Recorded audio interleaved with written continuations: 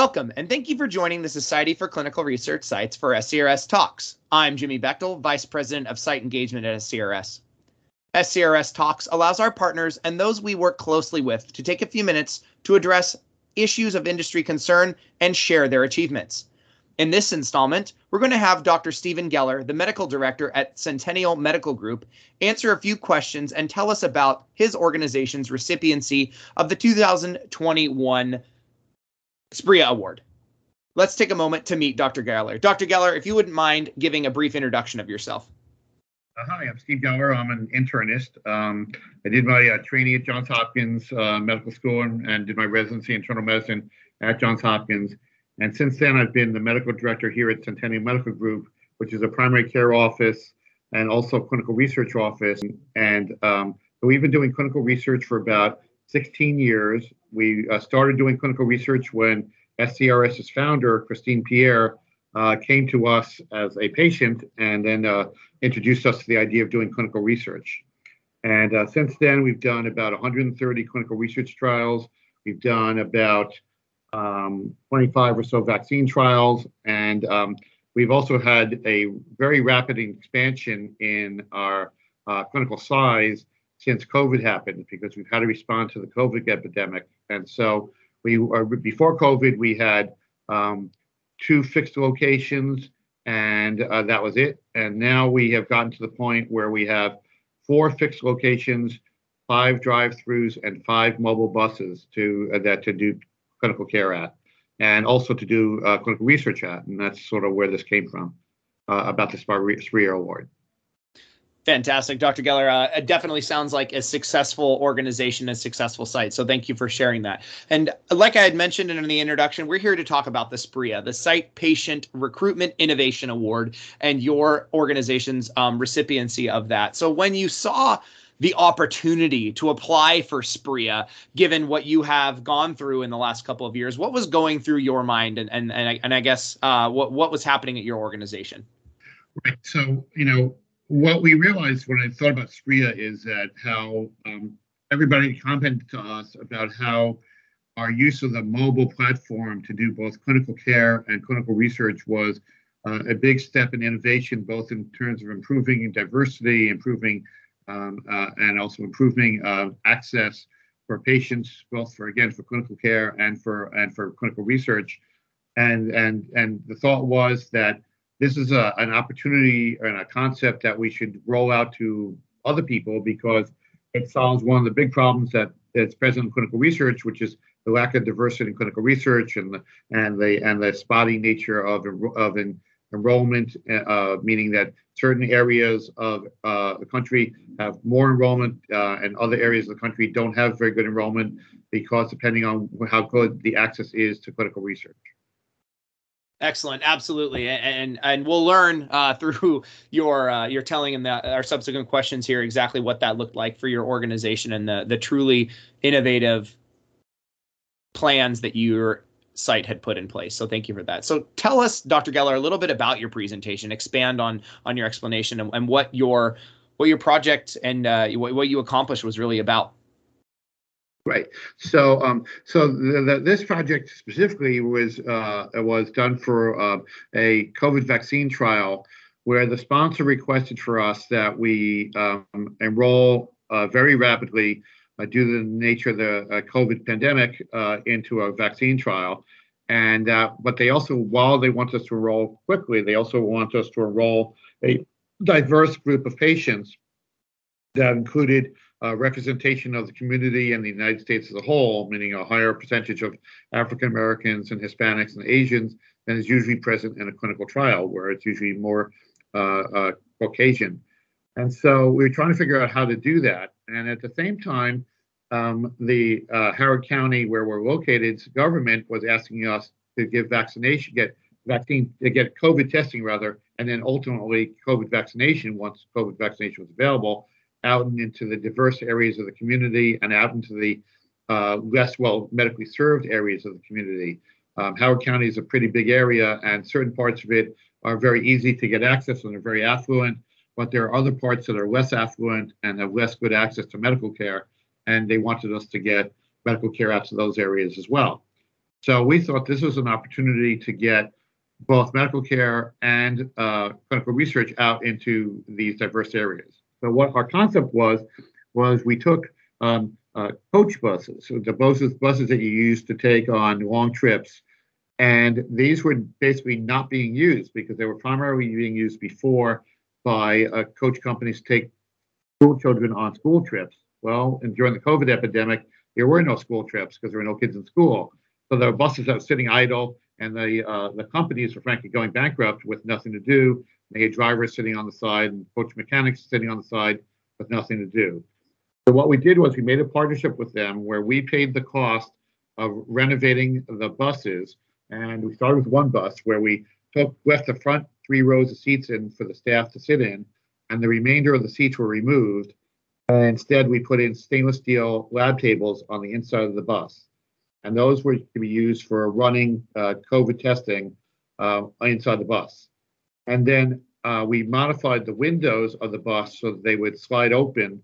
And so that way, what happened is that patients would come up to the first window, would have a telemedicine visit with a provider. We put a TV screen, frankly, behind the window, and let them talk to a nurse practitioner or a physician's assistant and give their history. And then he'd go down to the next window where they would be swabbed for the appropriate test, be it COVID test, strep test, whatever, flu test. And then we would run the rapid test inside the bus in about 15 minutes and give them their results. And then we would send them their result. Then we'd save the samples and then run them overnight through our own PCR lab, where we would then give a confirmatory test for the rapid test. From a clinical research point of view, what we did was, as patients registered before they got up to even meet the provider, they got the chance to answer one question, which is that would you be interested in participating in a COVID vaccine clinical trial?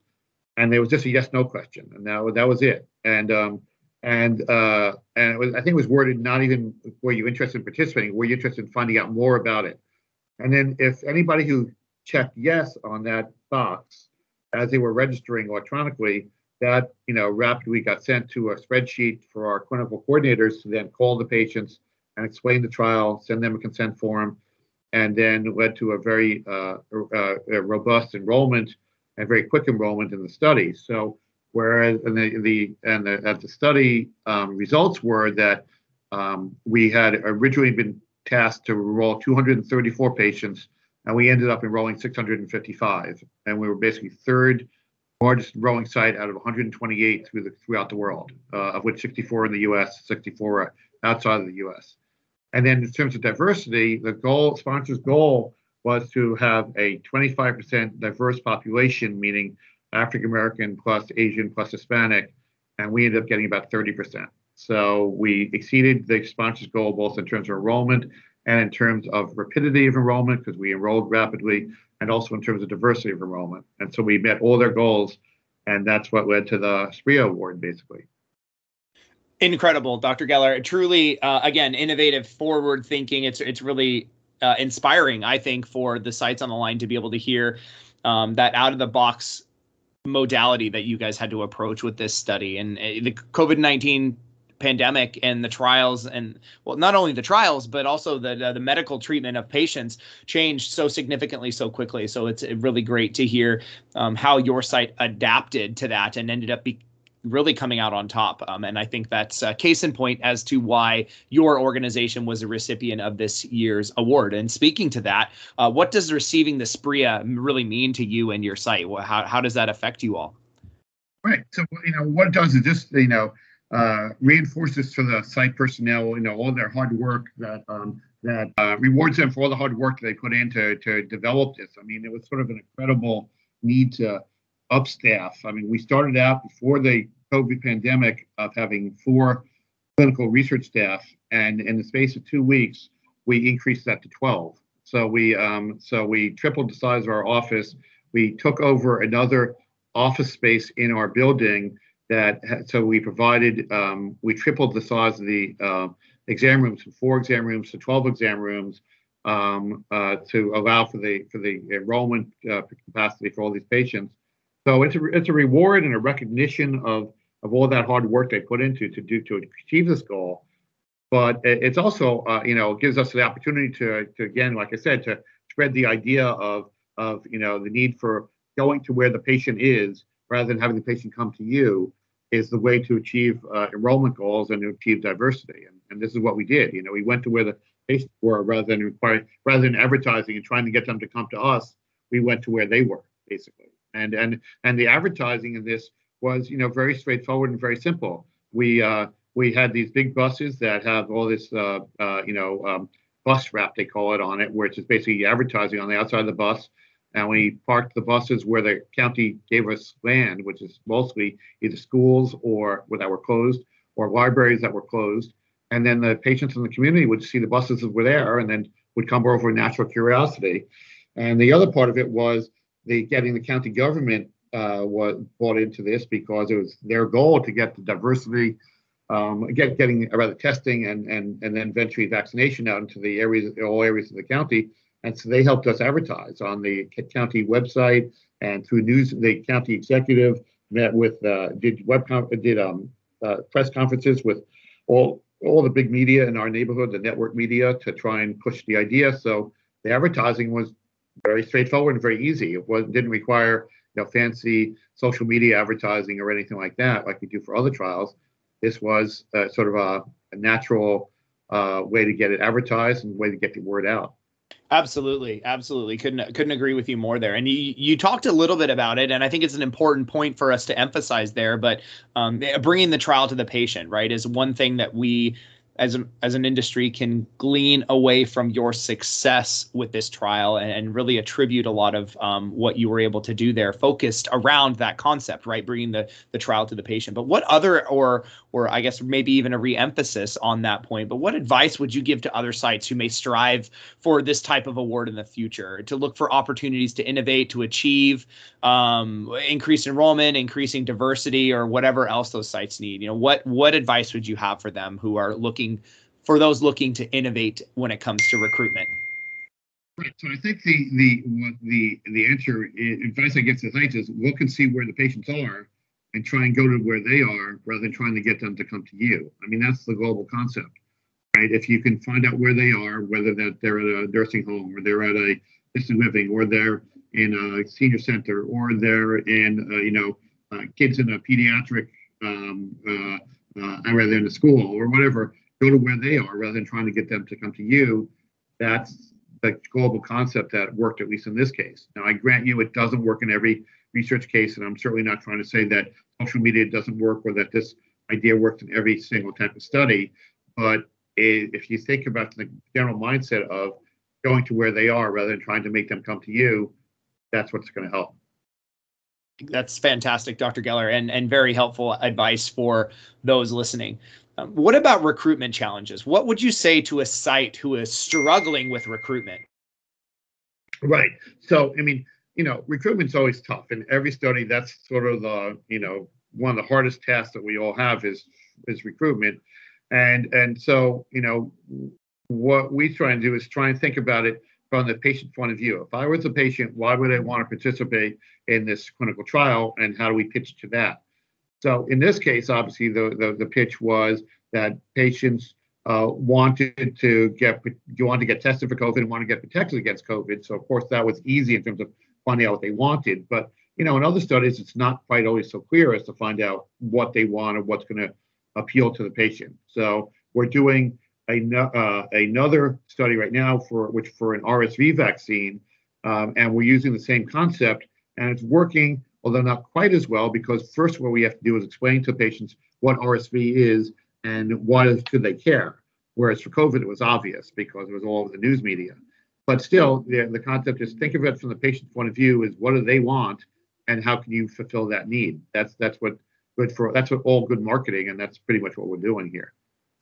That's right. Yeah. Think of the needs of your client, right? And the clients being our patients and what they Right. need, and meeting them halfway or meeting them all the way there, as you had mentioned previously, is a great suggestion for those listening that are trying to boost their recruitment. As we begin to wrap things up, Dr. Geller, with our last question here, what about our industry partners listening? What would you say to them if you, in the context of innovation and recruitment? Right. So I think what you want to do now is you want to encourage and support these ideas of taking the research to the patient. So, for example, you have to be flexible or get the IRBs to be flexible. Like, on a 1572, we would have to fill out every single location that the buses were located at. Well, that's sort of cumbersome and difficult, but that's what they wanted, is to say, well, on Mondays it's parked here, on Tuesdays it's parked here, and so if we had different addresses on every 15 for each of those different locations on the 1572. It'd be much simpler if you could do that, saying, all right, this is a mobile bus that's where the research can be done at, and that's the location, and these are the locations. But that's just an example of trying to be flexible on the sponsor and IRB and CRO side of encouraging innovation by letting us be more flexible what you take to the patient. And for example, letting the CROs letting you do more procedures in the patient's home, let's say, or let you do patients do stuff in a mobile bus. I mean, so allowing and authorizing that rather than putting barriers up against that kind of mobile access is what would be helpful. I think that's a very important message, Dr. Geller, and a great way to end the interview, right? It's provide the sites the flexibility. They know their patients better than anybody else. So why not allow you and sites like you to do what you believe is best as it pertains to recruitment, so that you can do what you need to do to get patients into your study, and providing that flexibility and not being so resistive to those out of the box methods of recruiting patients, right? Because I can imagine that a few years ago that this whole concept of this bus and driving things out and being out of the context and the brick and mortar clinical research site might have been difficult for the the sponsors and CROs to swallow. So I applaud your bravery and innovation with that, and I think that's a really great message for our sponsor and CRO partners. So that really does end things, everyone. I want to make sure that you all register for upcoming webinars and discussions by visiting our Learning Campus, as well as the SCRS Insight Journal, published quarterly for our members in the member section of our website, myscrs.org. For those of you interested in this or other SCRS talks, visit the publication section of our website, where you can not only hear previous recordings and sessions that we've done, but also submit your interest in being part of a future SCRS Talks interview. We appreciate your participation in today's program and looking forward to having you join us for more great content. I also want to thank you, Dr. Geller, for taking time out of your busy schedule to talk with us about the SPRIA Award. So thank you very much, and thank you everyone for listening.